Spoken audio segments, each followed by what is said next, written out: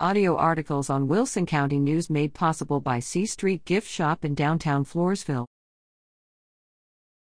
Why have only one day for Thanksgiving? Let's have 364. Charles Dickens said that we are somewhat mixed up here in America. He told an audience that instead of having one Thanksgiving day each year, we should have 364. Use that one day just for complaining and griping, he said. Use the other 364 days to thank God each day for the many blessings He has showered upon you. Paul told the young preacher Timothy concerning the eating of food, "For everything God created is good, and nothing is to be rejected if it is received with thanksgiving." 1 Timothy 4:4. That certainly includes the Thanksgiving meal we all partake of. But it seems that in this day and age there is something fundamentally wrong with the contemporary American approach to Thanksgiving. We use the occasion of Thanksgiving to inventory our blessings and then carve the traditional turkey.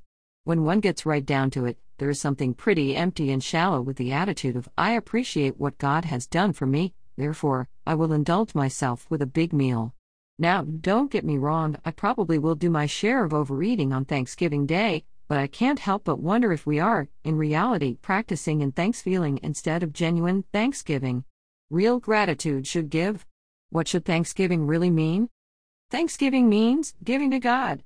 Paul stated to the Corinthians that remembering what Jesus gave for our sakes should make us want to give generously and cheerfully to God in return. 2 Corinthians 9:10-15. The point is that thanksgiving to God should be rendered with our hearts, with our talents, and yes, even with our earnings. Thanksgiving means giving to those who have given to us. We all owe a debt of gratitude to those who raised us. Certainly, we should honor them. Ephesians 6:2-3.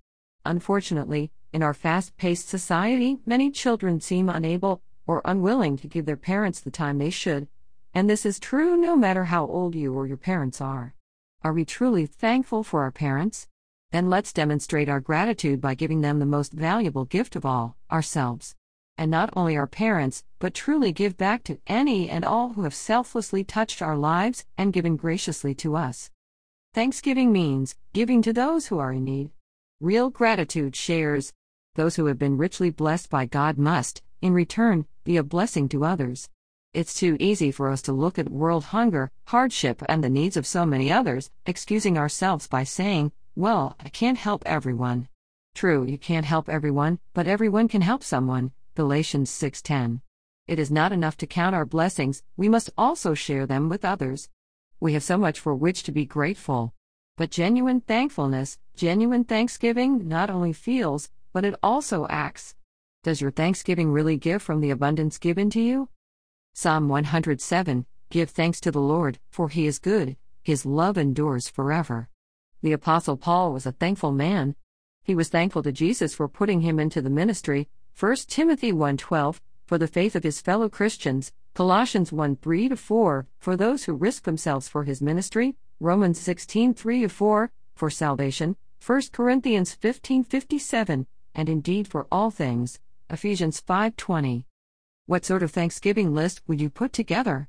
Perhaps it would include your family, your home, your local congregation of the Lord's Church, and your job, in addition to the spiritual blessings Paul mentions. Whatever the case may be, the important thing is to remember to be thankful, because ultimately, God is the source of all blessings, James 1:17. Thank you, God, thank you.